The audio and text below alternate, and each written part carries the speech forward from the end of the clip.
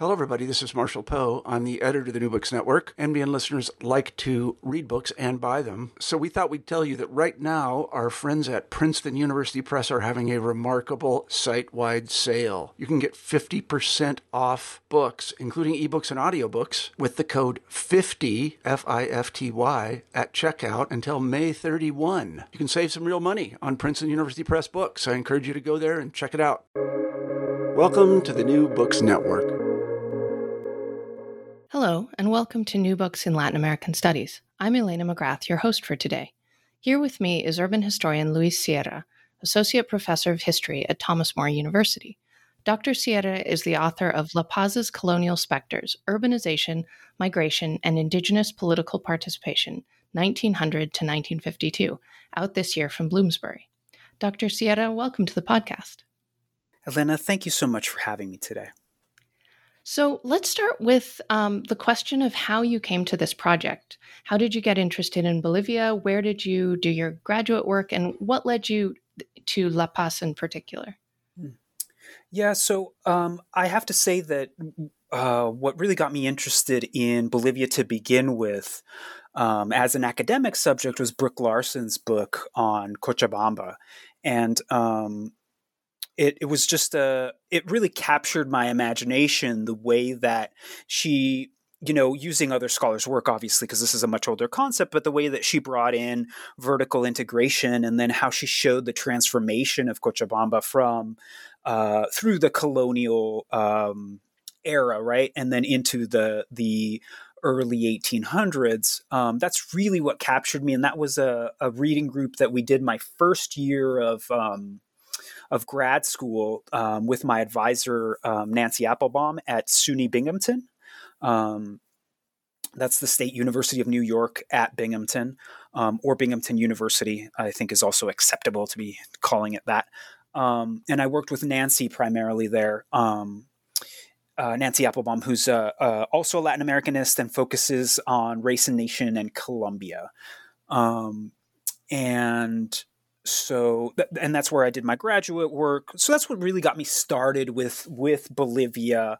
And then, reading further, learning more about Bolivian history specifically, right? Those things kind of got me into indigenous peoples, race, that sort of thing. I think my very, very first project that I did was about court records and the use of the word indígena in these land disputes that I had found at the National Archive the very first time I went to Bolivia on a research trip. Subsequently, what got me interested in La Paz itself was a document that I found in the Archivo La Paz. That document described an area outside the walls of the city, or extramuro. And I didn't understand what that meant because, one, there was no wall, in 21st century or late 20th century Bolivia. One. And then two, there was no wall when the document was written, which was the early 1900s, if I recall that document correctly. And so I started asking what wall the document was discussing, and they told me, well, the wall from, the Cerco de la Paz in 1781 with Tupac Katari. And so that is kind of where I got hooked into this project. And I think I found that document maybe my second year or my first, I can't remember, somewhere in 2006 or 2007, somewhere in there is when I first started with that, and the project evolved from there, basically. So let's talk a little bit more about the wall, because this extramuro concept is one of the major themes in your book, one of the big colonial specter, I think, of your title. And as you said, it didn't exist, and it really only existed for a very short period of time as a kind of defensive fortification in the 1780s. So can you talk a little bit about the Tupac Katari uprising for listeners who may not be familiar, and why this particular figure of the wall and what is beyond it has had such a hold on the imagination of elite paseños. Yeah, absolutely. So I will say that I'm not a colonialist, right? So I'm doing this from memory, from I've what put I you on the remember. spot. Yeah. No, it's okay. I think I know most of it, but if I get it wrong, you can certainly help me. Right? We have a Pan-Andean rebellion in 1780, 1781 that includes what is today kind of Peru, the area of La Paz in Bolivia, but also Chuquisaca, right, or Sucre region as well.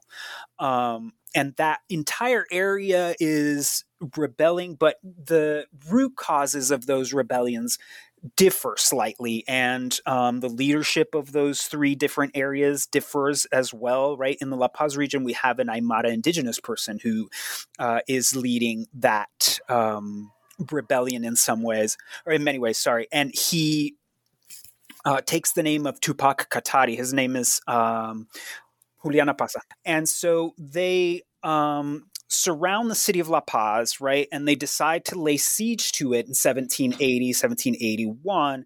And so the wall is built in that time frame to defend the quote unquote Spanish city from its indigenous parishes that lay outside of it.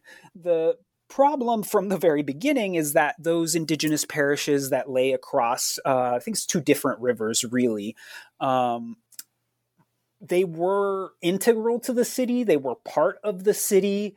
If you read more in depth on the actual siege, you find that people found ways to get around the wall and to smuggle goods in and out, even though the point of the siege was to starve the Spanish urban center.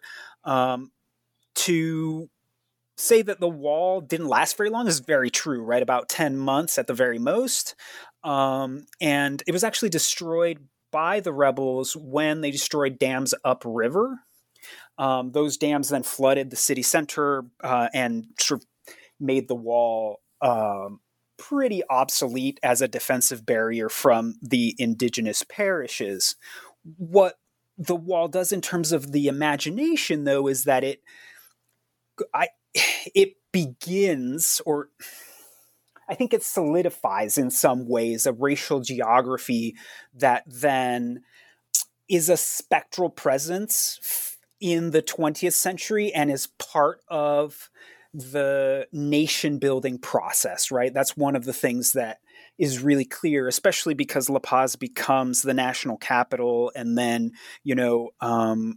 it takes on more importance, not only as an urban center, but then also the capital of the country, the administrative capital of the country, if we want to be clear about that. So the wall really is that it was meant to defend against these indigenous rebels who were threatening the city center. The indigenous rebels destroy some dams and dikes upstream. That wall is then destroyed, but it remains as part of the imaginary. Even to the point where, I was having lunch in 2009 with some Bolivians, and we were talking about my project, and I didn't say anything about Extramudo, right? I was just talking about, so I'm looking at indigenous migration to the zona indígena in La Paz, and somebody said, so what you're looking at is the Extramudo, right? And, I was mystified by people using this term in their everyday kind of conversation. So I asked, and so I started to kind of pull at that string. What does that mean for people? How does that then shape the rest of the urban center? And what does that racial geography then represent for Bolivia as a nation today, if we can still use it as a way to reference the racial geography of the city, or the perceived racial geography of the city? Because that's one thing that I try to argue in the book, that this rubric of zona indígena, what it does is it obscures rather than clarify, because what you find is mixed race people, you find indigenous peoples from the countryside, you find foreigners, you find what would be considered, criollo whites in Bolivia. So it obscures a lot. It's not going to be a surprise to scholars of Latin American history generally that there would be a racialized geography, right, of an urban center. But the thing that's so striking about La Paz is it's such an indigenous city, and has been sort of from the beginning. And so you have this sort of city center that is the sort of Spanish part of the city, and then as it grows, you have elites moving down into the lower altitudes. But so another kind of figment that comes up in your book is this prohibition that many people talk about in the early 20th century. There was this idea that indigenous people, especially wearing indigenous clothing, were prohibited legally from entering the Plaza Murillo. Were and prohibited from entering the center of the urban administrative space. And one of the things your book explores is that is also something that has emerged in popular memory and that historians have repeated, but there wasn't actually a legal prohibition, was there? No, that was such an interesting sort of journey for me. And that chapter was not part of the original dissertation at all. It's something that I came back to later and sort of looked at more deeply, because it really was something that I wanted to explore as an independent sort of idea, right? This idea of, well, why do people repeat this notion that there was a law, a legal prohibition for indigenous peoples in the city center? And where does it come from, right? And so that was the genesis of where that chapter emerges. And I have to thank other scholars, because there's no other way to do anything in this community. I asked Brooke Larson. I was in contact with Laura Gakowitz. I asked Rosana Barragan. I asked other Bolivian scholars, where might I find that prohibition? Where have you seen it, right? And what I discovered through Liz Shesko is that there is a mention of abrogating a prohibition, right? And all it references is some ordinance. It doesn't actually tell you what's being sort of canceled out, right? And so I start looking in the congressional archives through various municipal ordinances. I look in sort of the La Paz City Archive. I went to the municipality as well, looking there, trying to figure out, well, what ordinances discuss this. And what I found was, like I said, in Huáscar Ari's, Lishesco showed me, in Huáscar Ari, he mentions the ending of that prohibition in 1935 in a newspaper article. So I went back to that newspaper article to try to dig that out, and there was really nothing to dig out. As I was looking through compendiums of laws in Bolivia,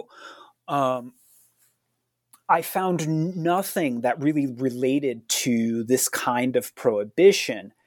When I went through the minutes of the city council and started looking at also a sort of magazine that the municipality produced about its activities, that's where I started finding more information about these ordinances and prohibitions.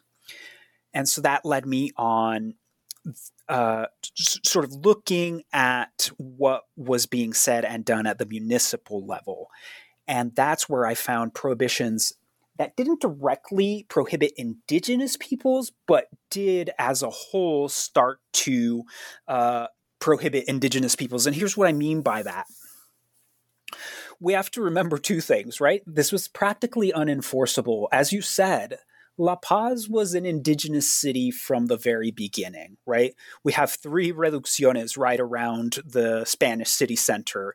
San Francisco, Santa Bárbara, San Pedro, right? All 3 of those right around the city center. So yes, it's an indigenous city from the very beginning, practically unenforceable. But here's how they tried to enforce. They prohibited tailors from making the so-called indigenous outfit, and then they specified what that was, right? And that prohibition came out in newspapers right around the centennial celebrations, just before and just after. But they relied on older ordinances, one from 1899, unsurprisingly, with the the Federal War of 1899. That prohibition, 1899, was the tailors can't make these outfits prohibition. Does that make sense? So they're using this 1899 thing back now in 1925.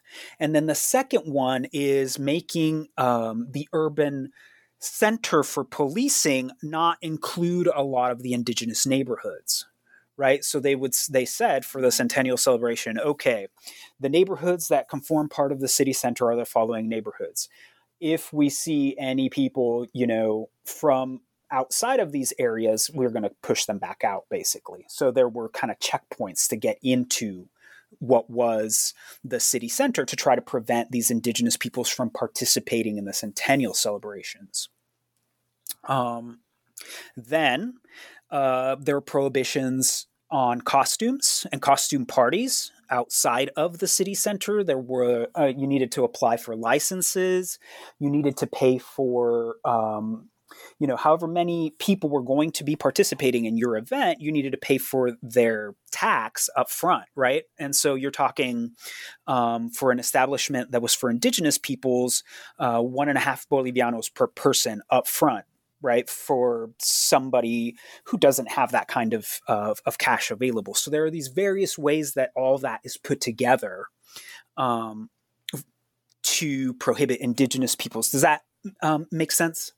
Yeah, absolutely. And so what you have is a series of things that aren't technically prohibitions on indigenous people entering the space, but de facto end up that way. And indigenous people clearly remember they were not confused as to what the point of these were, right? They clearly remember what the point of all this policing of space was, even if the city itself was not, could not do it as explicitly as popular memory has it. Right. So a de facto prohibition is a prohibition, right? So people, that's the interesting thing about the historical memory. There's no law, but essentially there's a custom that was pretty much law in that sort of larger sense. And the other thing that I did want to say is if we have this wall and we had this prohibition, right, this very stark prohibition, then it was very clear that we could talk about a colonialist racial state, and we can't do that really with Bolivia. You just can't. We have this wall, but the references are to these local ordinances, right? So it had this really interesting dynamic. One of the things that's interesting to me is that the prohibition on making certain kinds of clothing coming out of 1899 really harkens back to the way the Viceroy responded actually to the Tupac Amaru rebellion, to prohibiting wearing of indigenous clothes in Peru in the 1780s after putting down the Tupac Amaru and Tupac Katari rebellions. But so what's interesting to me about this is that you have this increased policing. This isn't a story of exclusion that then gets decreasingly tenable over the course of the 20th century. You have an increase in the amount of policing of this city center space as a kind of segregated space around the centennial in 1925.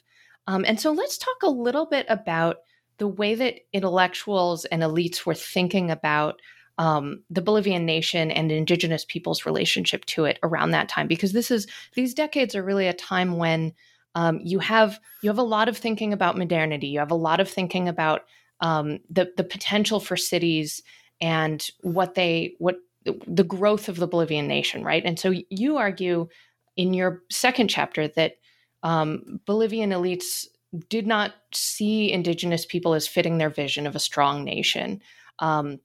But at the same time, they couldn't escape the fact that indigenous people were building its roads, transporting its goods, manufacturing and selling most of the economy, keeping the houses and kitchens clean, not to mention raising elite's children, right? So anything that was being produced for the future of Bolivia was also necessarily incorporating indigenous people.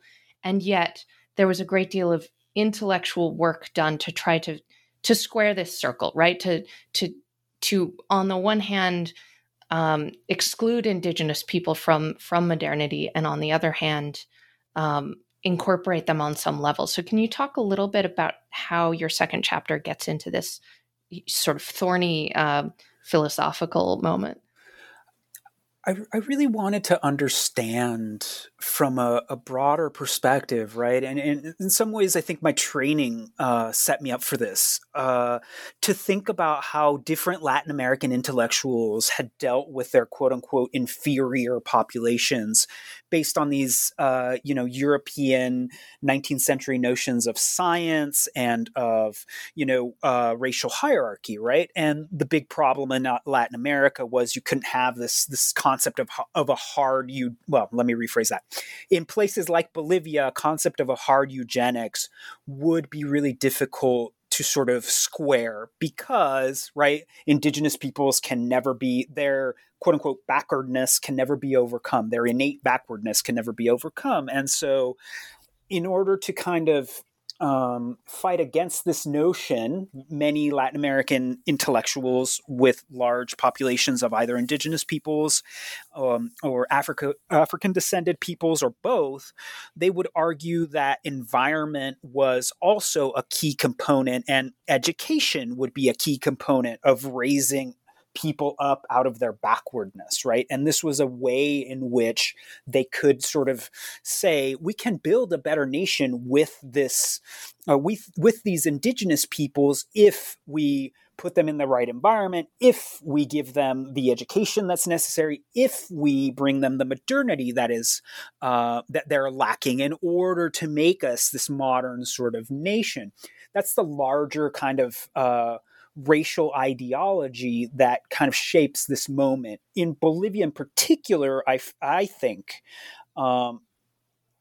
that especially Paseño intellectuals had a difficulty understanding how they were going to incorporate Aymara populations. And I feel like that, let me rephrase because it's not I feel. It seems to me, based on what I've read, that some of that fear of Aymaras comes from the 1899 rebellion, right? That these people are, in fact, sentient political actors that can actually assert their rights. That fear of those peoples, right, leads Paseño intellectuals into these sort of logical gymnastics of saying, okay, living Indians really can't be modern. So what we need to do is figure out how to bring them to modernity, right? Now, in some of the racial thinking in Bolivia, because of the glorious past of these indigenous peoples with Tiahuanacu, and then alternately as an alternate indigenous identity, the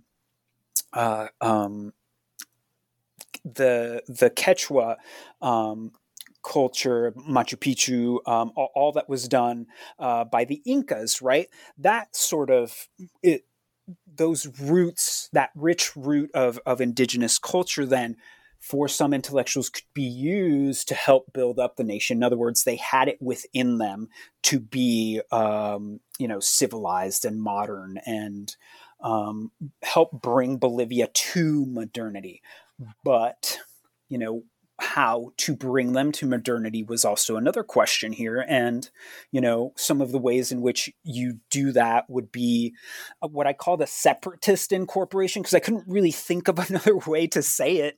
But this notion that somehow what you do is you keep indigenous peoples away from race mixing in their own element. This means in agricultural zones, right? As agricultural workers, as productive agricultural workers for the nation, right? And then what you then do is you bring modernity to them, or you bring this intervention to them. Some intellectuals would argue, well, what you bring to them is education, right? And so you get a big movement towards rural schools and sort of changing indigenous cultures in that way. Others would say, well, what you do is you teach them modern agricultural processes, bring in modern machinery, and you make them productive members of the nation. The idea there is always to kind of intervene and mold into what you want the indigenous person to be, without really regard to the diversity, without really regard to whether or not these indigenous peoples even bought into this notion of modernity, right? And what Bolivian intellectuals were doing is like this alchemy, right? Some would say, okay, it's a little bit of environment, it's a little bit of education, it's a little bit of exposure to modern concepts and ideas. Others, would say, no. What we need to do is we need to bring in hundreds of thousands of European migrants to whiten the population. But how do we attract them? We don't have a port. How do we attract them? We don't have what our neighbors have in terms of attracting them in the ways that Brazil did, in the ways that Argentina did, in the ways that Chile did, right? And so it was an interesting sort of way to try to understand why these intellectuals thought this way, and then what effect it has on policy, right? Because all of the intellectuals that I explore, many of them or most of them had some role in either local government or in national government, sometimes even both, right? And so it clearly had consequences. It wasn't just a discussion of like, well, what do we do with our races and this sort of academic navel gazing. It went beyond that. It went into, well, what do they think we can practically do? Does that make sense? Yeah, that absolutely makes sense. And as you say, it has there are real policy implications of what these intellectuals are imagining, and particularly as concerns your book, they're trying to. A lot of these policies are designed to do bring modernity, but keep these people in place, right? Keep them outside the wall, essentially, right? But of course, that is not at all what happens, right? And so the story of the 20th century, the first half of the 20th century in many parts of Latin America, but particularly La Paz, is massive amounts of migration from the countryside to the city, right? And so, and a lot of this migration is going to be Aymara speaking, and also to some degree Quechua speaking indigenous migrants. So in your next chapter, you sort of take the position of the migrants, right? You're looking at how these people integrated themselves into the city life. And in particular, you focus on unions and mutual aid societies as sort of mechanisms by which people brought themselves into urban life and insisted upon their value in urban society. So can you talk a little bit about what these unions and aid societies looked like and how they helped migrants get a foothold? Sure. I really wanted to understand, right, as a historian, you're always looking back. And what I saw in La Paz's Zona Indígena was really vibrant communities of various kinds. I saw, the markets. I saw people interacting with each other. I saw the various festivals that went on throughout the year. I saw the kind of integral nature of various kinds of organizations. One of them was the Federación de Juntas Vecinales, right, which are these neighborhood associations. That federation still exists today. There's one in El Alto, there's one in La Paz. The one in El Alto is very politically active, as we know, very politically active and very mobilized in a lot of ways.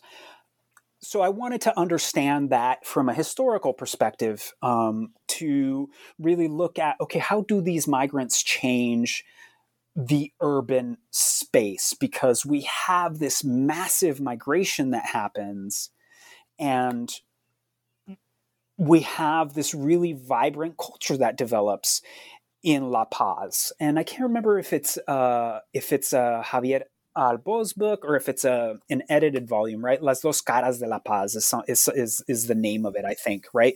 The indigenous face of La Paz, and then the sort of criollo face. And so I really wanted to understand, okay, how did people create this vibrant and rich culture of the present? Because it didn't come and spring out of nowhere. And so I started trying to understand how people tried to integrate into the cities. And one of the very first mechanisms was lay brotherhoods.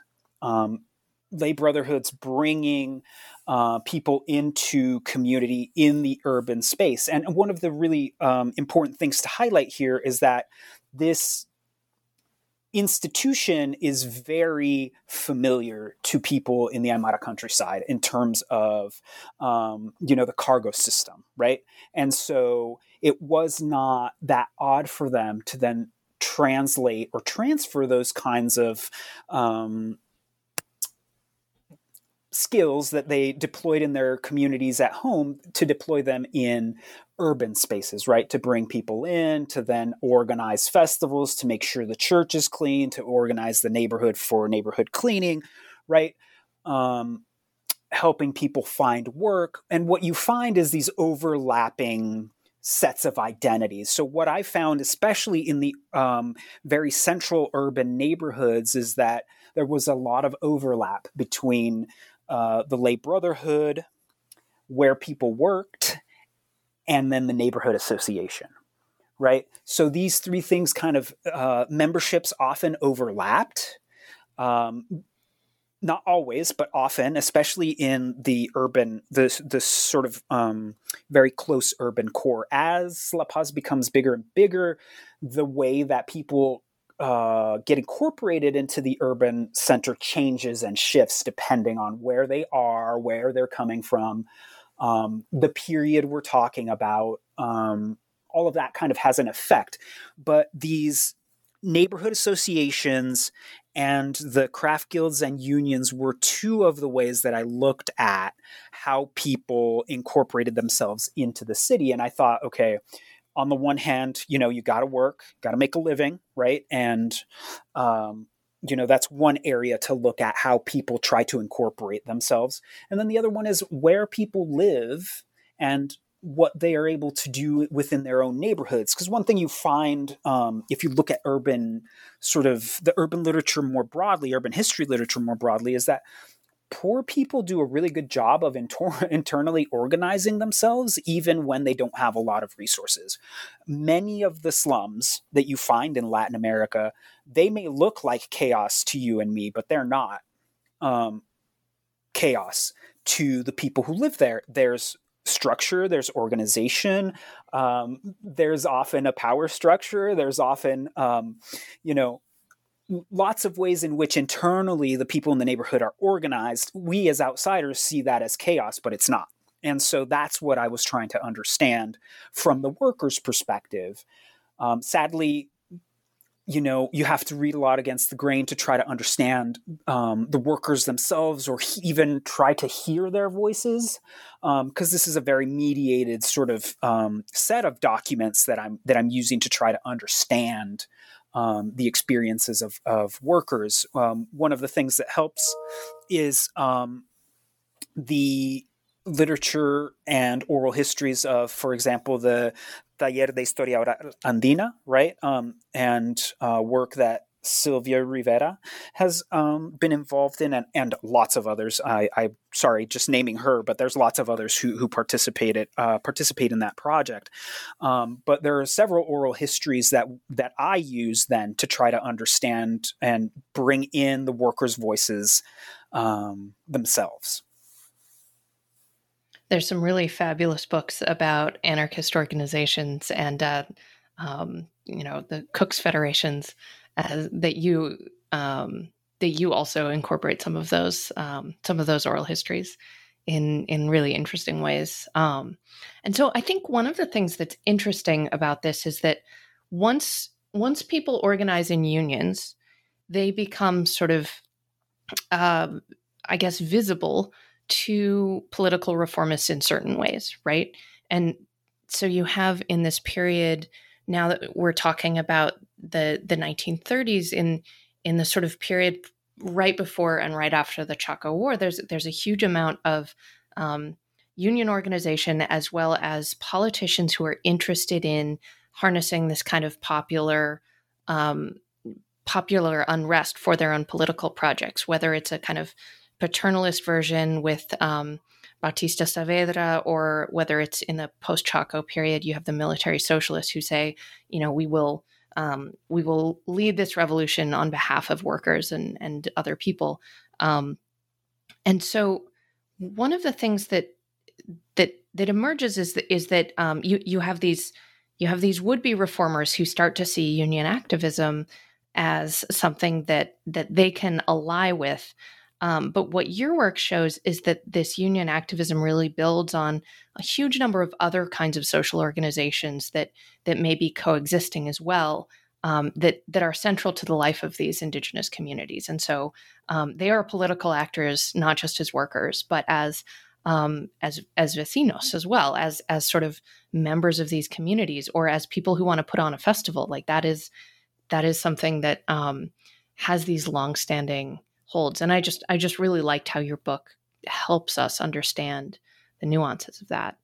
But so let's go on to your next chapter, where you think about the way that the city starts to do kind of urban renewal and urban improvement projects. And you make a contrast from the beginnings of the 20th century, where you have elite paseños sort of putting in fountains, making La Alameda, a pretty place for criollos to walk, right? But the later in the 20th century, you get urban development that's really trying to create a modern city. But in your fourth chapter, one of the things you insist is that, again, these projects were not simply top-down impositions of reformists who discovered that there was need and then brought modernization into the zona indígena. What you have is a sort of elites who are attempting to do that, but also, as you say, these shantytown dwellers, or these urban residents who are in the zona indígena, are actively organizing and saying, we would like water, we would like access to these things, we would like infrastructure, and we're able to kind of push back and create something that you call a kind of negotiated project of modernity. So can you talk a little bit about how that looked in that period? Absolutely. I really wanted to get a sense as an urban historian. I wanted to give people a sense of how the physical space gets built, right? Because it takes human labor to do. And so we often don't think about, okay, so what are the nuts and bolts of that? What's the nitty-gritty of getting the city to put asphalt, for example, on Max Paredes, which doesn't come until the 1960s or something like that, right? So I wanted to kind of understand how the physical sense of the city was built, and I wanted to understand the neighbors themselves, right? Like, how are they getting these city officials to buy into what they want, right?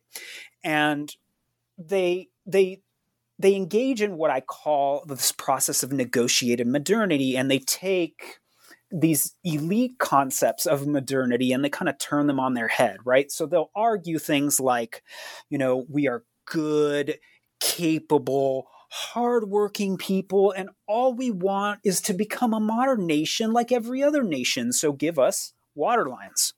We need electricity. Put in a new school.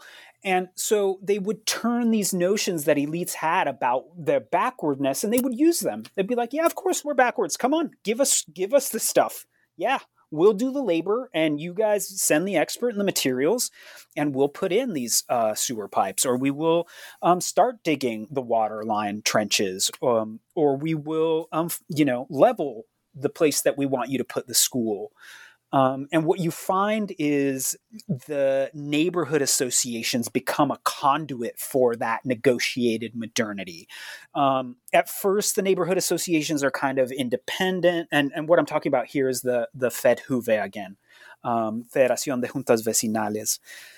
They were kind of an independent sort of federation in the early 20th century.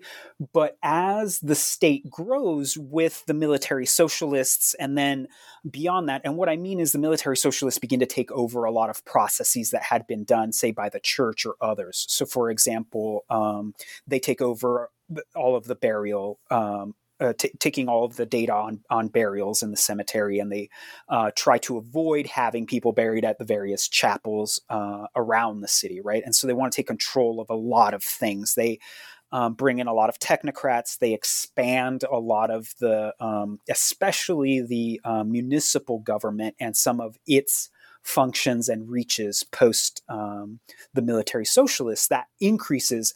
This also sort of mirrors what happens with the neighborhood associations, because the neighborhood associations kind of develop alongside the development of that state, and the Fedhuve becomes ever more powerful through that, because the city begins to channel money through it to the associations. And so this becomes a mechanism of incorporation in some ways, but also a mechanism for people to kind of channel and stream some of the things that they want for themselves or their communities, from a new local market to a new school to a lunch program for workers' children.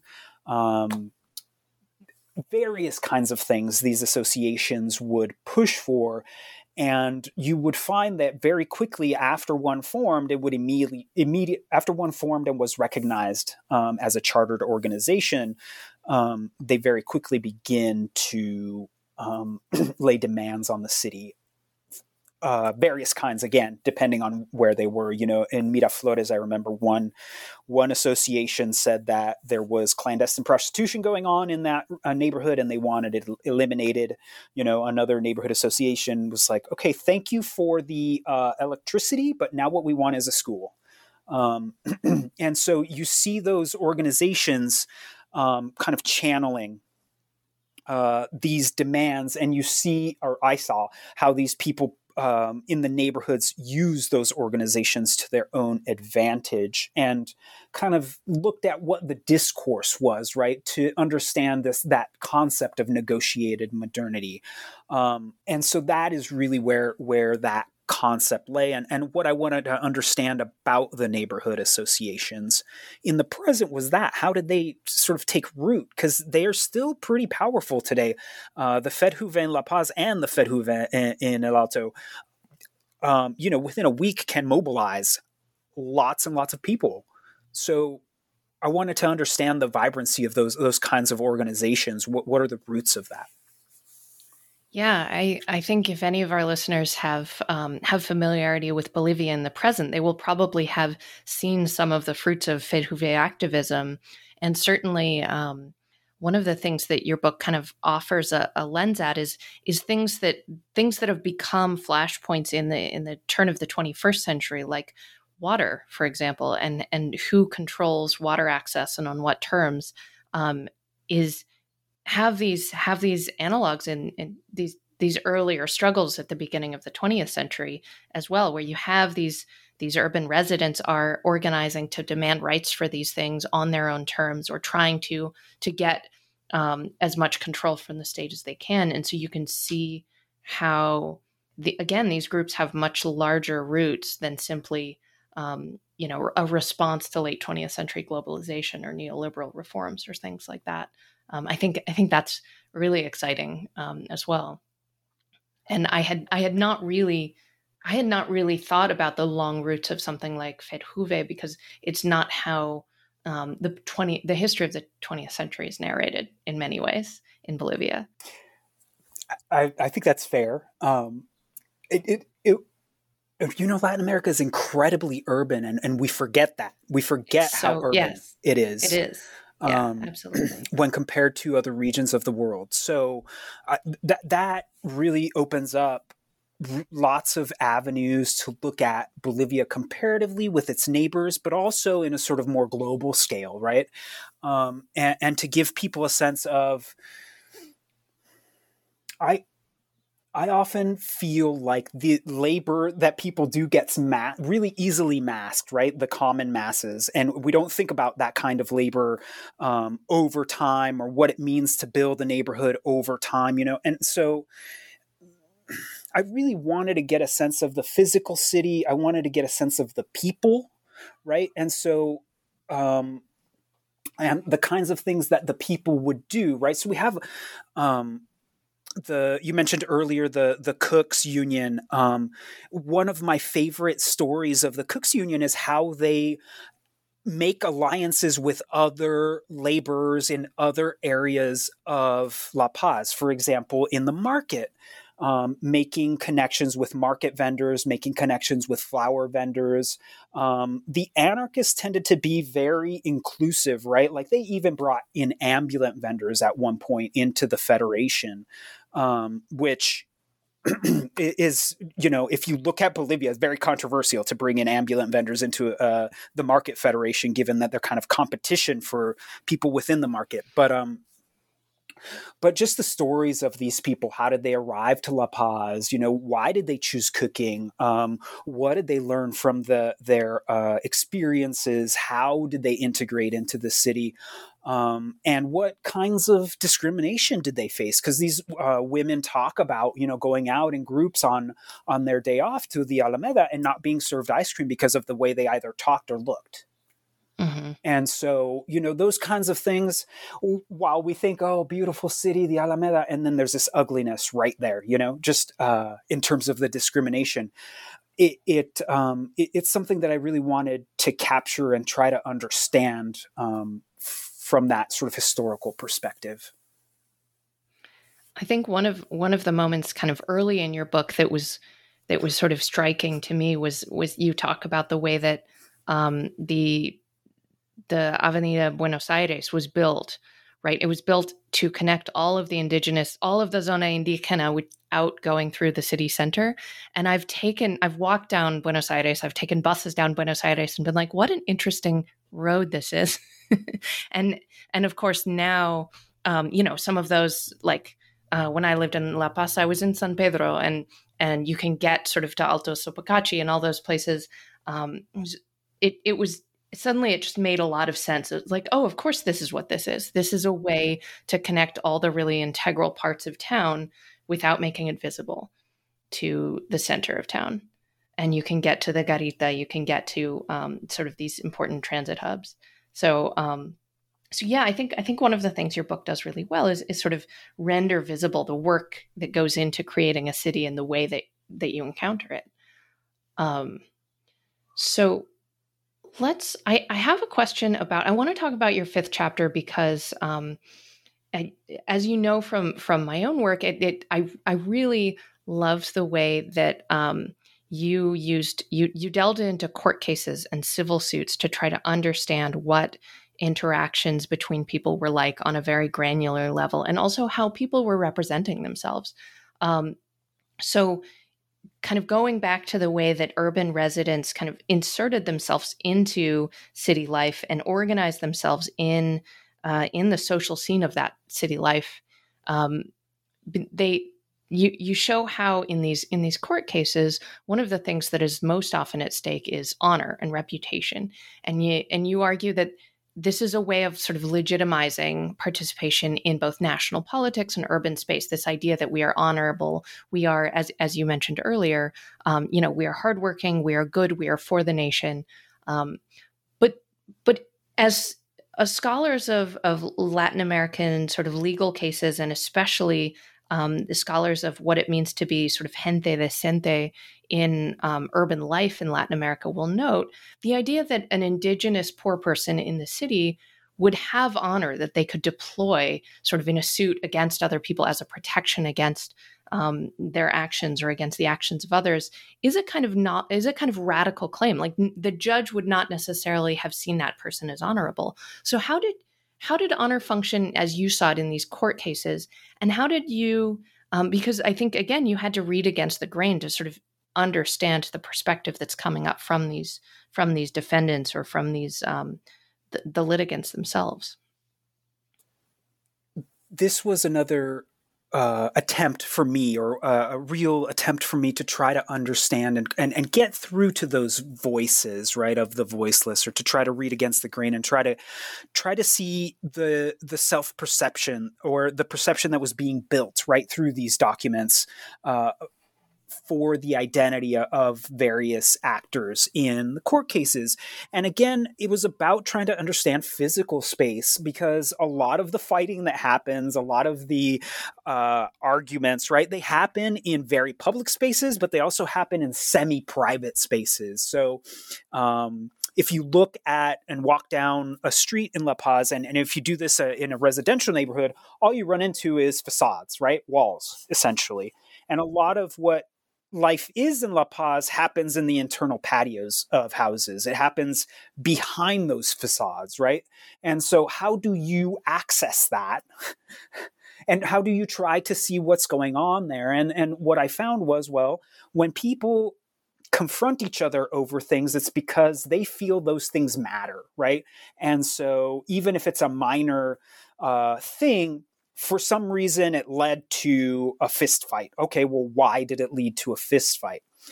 So to try to understand that, I would read these cases to get a sense of what the neighborhoods were like, what kinds of actions people thought were honorable, what kinds of actions people thought were not honorable. One of the things I found, right, is that honor was something that people employed over, especially working class people employed over and over and over again, to no effect. So you would see, right, because these cases, they would be compiled and then sewn together, literally sewn together with thread, because they're hundreds of pages. The very first things that were usually in there were documents that came from the police. So usually a police report of the incident. And you might get less mediated statements from your sources there, because, for instance, I would find references to translators, right? So there would be like police, some kind of scuffle, and it would say, traductor en Aymara dice blah blah blah, and then it goes into Spanish, right? And it would tell you what the translation was. And so sometimes you'd get a very raw sense of what happened there, and then you follow that through the trial, and you see that very raw thing that you first found changes as it goes through a case. So what I mean by that is the way that the actor expressed himself initially was, I'm defending my honor. I became upset because of X, Y, and Z. And then, subsequently, it becomes a much more complicated kind of story, because other actors come in and start mediating what that person has said or not said. Does that make sense? So lawyers will kind of add to the discourse, and it will change and stuff like that. But honor then will be used. Even though people will lose a case, they will try to appeal it, and they'll say, but I'm honorable. And the judge will be like, yeah, right. And then just, rule the same way they had ruled previously. And so I wanted to understand why people were doing this, right? And so honor, as you know, in the colonial era, in terms of the literature, is very rich, right? We have a very rich literature on what honor means in the colonial era. In the Republican era, we're seeing that literature kind of develop, right? And one of the claims within that literature, that body of literature, is that honor is a way to interact. It's the private face of the citizen, essentially. The public face of the citizen would be how he behaves, he or she would behave sort of in terms of interacting with the state, right? And so that's how I sort of wanted to understand people's self-conception. Why do they keep going back to honor? And so that was the thread that I pulled on to try to understand people's own self-perceptions. And I think the conclusion I came to, and sort of what I argue in the book, is these people, they don't have anything else but their word many times, right? They aren't connected. They don't have resources, but they are laborers and they do their job efficiently, and they would say so, right? So that gives them access to honor. I'm an honorable person because, I'm a shoemaker and I've always dealt with everybody honorably. Or, I'm an indígena, yes, but I still have honor, right? I'm an honorable indígena. And so there are these ways in which people would employ honor to give themselves what I call a form of social capital, right? Your word is your bond. And you see people in the court records really take that seriously, but not be taken seriously in the context of the court itself. So the actors themselves might say that being honorable was important for everybody involved, but the judge or the lawyers would just kind of, fly right by that and say, well, that doesn't have anything to do with the legal case. Those are social worries, not legal theory. So that's kind of where that comes from. Yeah, you sort of see that the court cases are where there's an existing social world that mostly functions, and when you get court cases, it's where that social world breaks down. But that doesn't mean that honor wasn't super important to the functioning of that social world before it broke down on some level. Yeah. So one of the things I want to come to, one of the things that a point that your book makes again and again, and I think this is one of the central claims in your book, which is that in the sort of narrative of Bolivian 20th century history, you have a couple of really important inflection points. And one of those is the 1952 revolution, which we will get to. But the other one is really the Chaco War in the 1930s, where you have Bolivia launch this super poorly thought out invasion of Paraguay in the sort of hopes that this would, that attacking a country even poorer than them would result in some useful political, I think, capital for the Bolivian government, and what it results in is hundreds of thousands in dead and many people killed, not just from the fighting, but from hunger and thirst. And it really reveals the inability of the Bolivian state to fulfill its promises to its citizens and to mobilize a war machinery. And so, but one of the things that your book argues is that if we're thinking about the development of politics and revolutionary politics in urban La Paz, that the Chaco War is not quite the rupture that it's been painted to be. That it is something more complicated than simply, politicians ignored the masses until 1935 when they discovered them. And so, what is the story that your book helps us understand about in relationship to the Chaco War? While the Chaco War is a break, and an important break in a lot of ways, the fundamental changes that occur are very minimal, right? Bolivia doesn't shift courses in terms of its economic structure. The society doesn't decide to, redistribute resources. It isn't this grand break in a lot of ways that it is painted to be. But in other ways, it is a break, right? With the past, you see a movement away from trying to think about indigenous peoples as indigenous peoples, and this sort of nationalist discourse begin to take shape in the post-Chaco era. I think that's a very important change that we see after the Chaco War, for sure. What I found was a lot of continuity. And I think, not to put you on the spot, but you have an argument that is very similar. There's this cyclical nature to Bolivian sort of history, right? In terms of its what it has always done, which is exploit natural resources and take those resources out of the ground, whether it be natural gas today or silver or tin or copper or what have you. Brett Gustafson, an archaeologist, an anthropologist, also makes a similar claim about how reliance on the extractive economy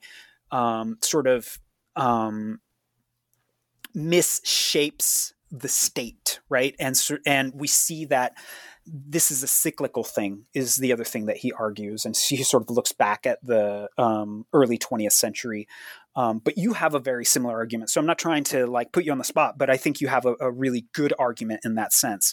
The reason one of the reasons I feel the Chaco War is a continuity is you see many of the politicians that emerge as part of the MNR begin to emerge in the late 1920s and early 1930s as junior ministers, as sort of up-and-coming politicians. And we cannot forget that they are part of the elite, even though they make up part of the sort of reform movement of the 1940s and the MNR. They're still political elites, right? This isn't something that they came out of nowhere.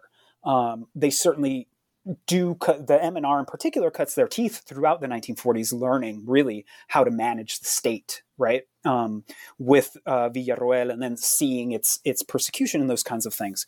So I would argue that the Chaco War, in a lot of ways, you see a continuity in the reformist politics that have taken shape, right? They shift slightly, but they're very, very similar kinds of projects, Chaco War and post Chaco War, even if the discourses change a bit. And so I think it buys into this, or it nicely reflects that cyclical aspect of what we've been, what you talk about, and sort of what I mentioned earlier. And the other thing is that we see labor unions, we see attempts prior to the Chaco War at mass mobilization, at creating a alternative leftist politics. Those things have roots prior to the Chaco War, and so we have to recognize that that's there, right? And that it has to change the way we tell that story, because the Chaco War may have been an awakening for some people, but it wasn't an awakening in the same way for all political actors, right?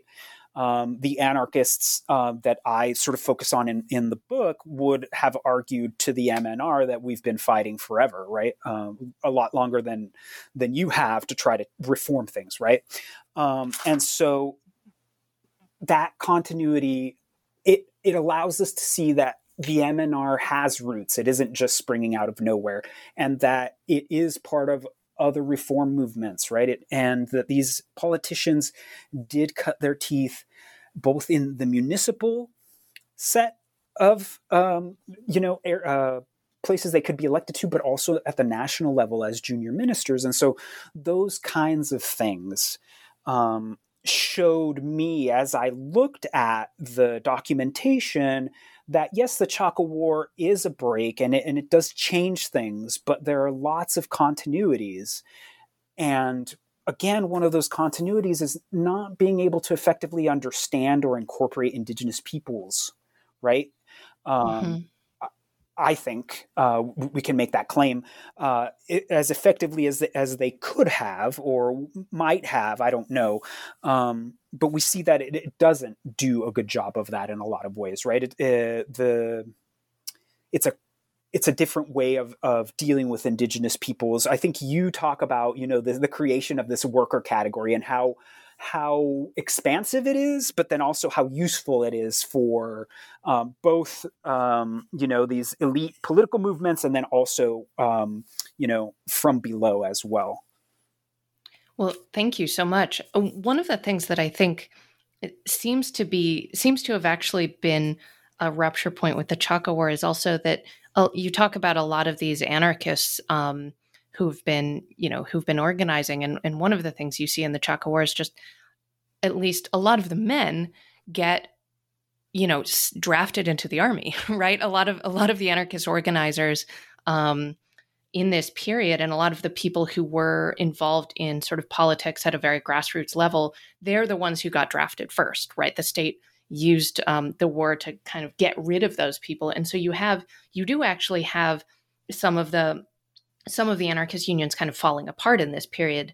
And then the continuity there would actually be, the women's organizations, right? Because they weren't getting drafted quite so much.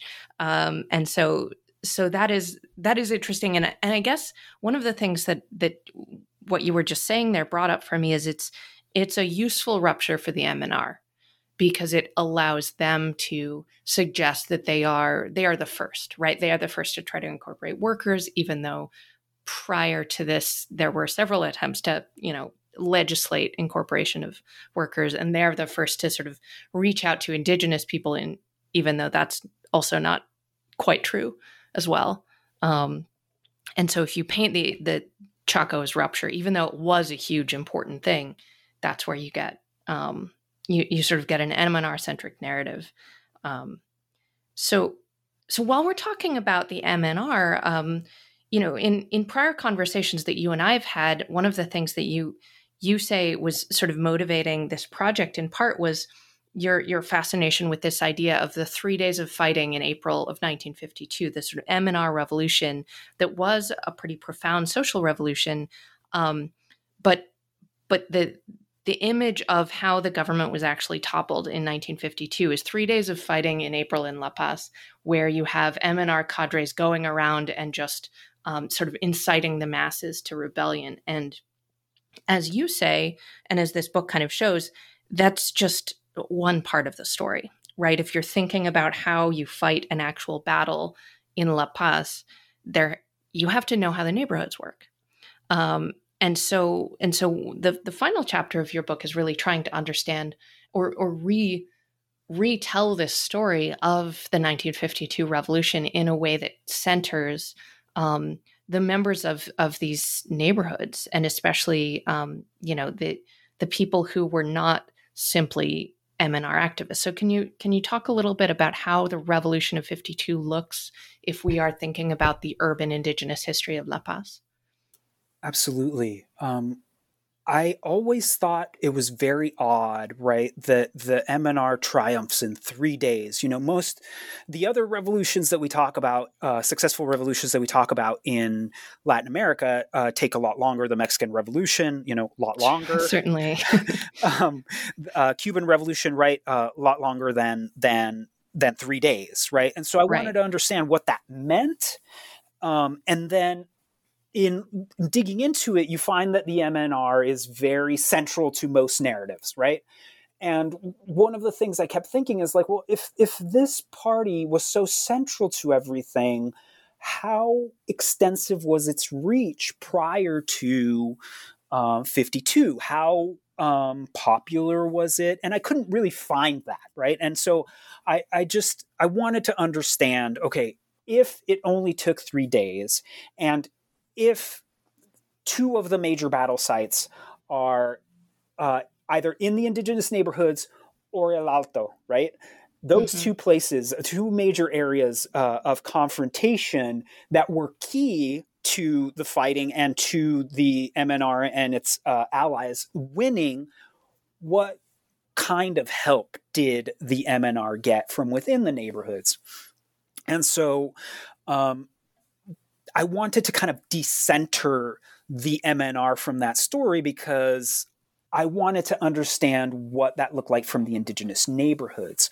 And one of the things that I argue in the text is I don't think the MNR had enough of adherents at that moment to be able to man all of these various areas of La Paz and control them well, right? We know that the Carabineros, this militarized national police, also participated, also provided weapons, and also provided logistical support. And then we know that people from the indigenous neighborhoods helped the MNR in various ways. Women in the indigenous neighborhoods were acted as runners and messengers. The story that gets told is one where many of the workers that live in Villa Victoria, they were also in the Chaco War and knew how to handle weapons, right? And also knew military strategy, and therefore were able to help defend the indigenous neighborhoods. And Mario Murillo's work on this is what kind of helped me see or be able to kind of find worker voices that reflected that, right? And they talk about how they defend Villa Victoria and the cemetery. The cemetery is kind of in Villa Victoria, but there are two different areas where they're fighting. One near the Pura Pura forest, which is kind of climbing into what will be La Ceja en el Alto, and then the other sector was near the cemetery. Both of those fighting forces are integral to the defeat of the military. One, those going up to El Alto to meet miners and other people who were laying siege to the Air Force base there, right? And then, of course, the people defending the cemetery were trying to defend from the army coming into the city center, right? And so those are two really important aspects of Indigenous neighborhood participation. A third is the sort of releasing of these weapons from two military installations that are in the were in the Indigenous neighborhoods at the time. One of them was a weapons storage facility, and the other one was a small outpost. But both the fall of both was key to allowing these weapons to kind of get into the workers' hands and to other MNR allies. And so that is really the story I wanted to tell. The MNR couldn't have been, without the participation of these Indigenous neighborhoods, just couldn't have been as successful as it was. You needed to be part of these neighborhoods to know the footpaths in and out of Pura Pura Forest to get up to El Alto, for instance.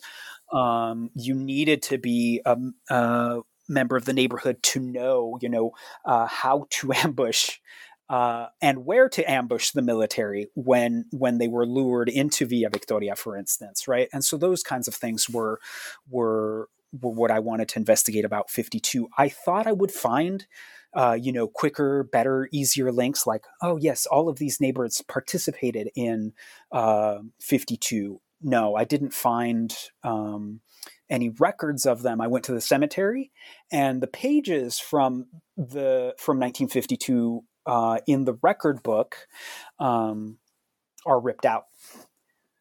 So there's no way for me to kind of reconstruct names there. And that record book is actually a copy of originals, right? So these little pieces of paper that would come into the cemetery.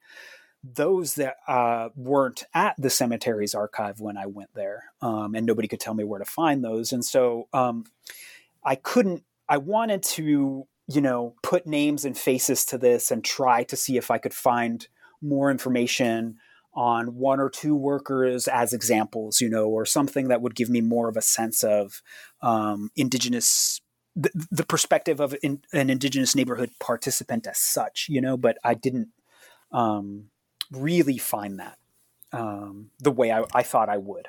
Does that make sense? Yeah, that makes sense. That's really interesting. And I think that is something that I've noticed too, is that there are places where the documents sort of disappear, especially in that 46 to 52 period. And so that's a really interesting story. So I guess this leads to my next question, which is what are you working on now, and where do you hope to go next? So it's interesting that I brought the cemetery story in, because that's kind of where the next project I'm working on is the cemetery, an article on the cemetery, and sort of looking at how the cemetery is a precinct of the city. So it's a neighborhood in the city. If you look at La Paz Cemetery, it's 15 square blocks, almost 100,000 square meters, I think 94,000 square meters, something like that. So it's a really big space within the city. It's not really a national cemetery, but it kind of stands in as a national cemetery in a lot of ways because of what's in the cemetery itself. So if you go to La Paz Cemetery, you'll find these Roman-style catacombs for most people. You'll find these gigantic monuments, one to the leader of the Liberal Party, José Manuel Pando, which is this gigantic relief sculpture of the Federal War, or at least the envisioning of the Federal War by elites, right? In 1899. You find monuments to the Chaco War. You find monuments to the evaders of the Chaco War. You find monuments to the War of the Acre with Brazil. You find there's a massive mausoleum to the military dead, right? So there are these ways in which it reflects the nation, but it also refracts what the nation actually looks like, right? And so it's a really interesting space to look at what vision of the nation do we get from the cemetery? What do these monuments kind of tell us about what Bolivia or Paseños see as belonging to the nation, right? And the project, I think, will become a book eventually, but currently I'm really focusing on Gualberto Villarroel and sort of his canonization as a martyr for the MNR, right? As this sacrificial lamb for economic nationalism. And I'm looking at Villarroel in particular because it takes a certain kind of reanimation and reconstruction of that historical figure to make him fit as a saint for the nation and for the MNR, right? And one of the things that you have to kind of gloss over is his death in 1946, right? And that I would argue the fact that is a multi-class multiracial coalition that brings him down in 1946, but that's not a useful multinational, multiracial coalition for the MNR to use. So they have to kind of reanimate Villarroel to be this sacrificial lamb, again, for economic nationalism. Mm-hmm. And so what then that means for the MNR as a party and sort of historical memory and that sort of thing. Does that make sense? Yeah, that absolutely makes sense. Yeah, so he gets hung from a lamppost by a popular rebellion, and he is also remembered as a martyr to the popular revolution. And so that question of how the dead are remembered and in what ways is really interesting. So he's not buried in La Paz, mm-hmm. right? He's buried in Cochabamba, where he's from. There's no monument to 52 within the cemetery. The only monument we have to 52 is the Plaza Villarroel, where the monument to 52 sits in Miraflores. And so that's a really interesting dynamic as well, right? And it gets into, I would argue, the MNR's sort of revolutionary vision and discourse of themselves, right? This activist notion of a revolutionary state, as we see with the communist revolutions, a very intentional art, intentional architecture, intentional film, right? All of these ways in which the revolution is used, or art and other things are used to push the revolution forward. So the argument I'm making in the text is that this is one way that the MNR tries to sort of put an imprint of itself in the urban space. And, it's a very intentional act, I would argue, that is meant to say something about the national revolution. That sounds like a fascinating project. That sounds really great. Well, thank you so much, Luis, for sharing all that with us and for exploring your book and other things with me today. I really appreciate you taking the time to be with us. Thank you so much, Elena, and I hope your listeners do find this enjoyable and informative.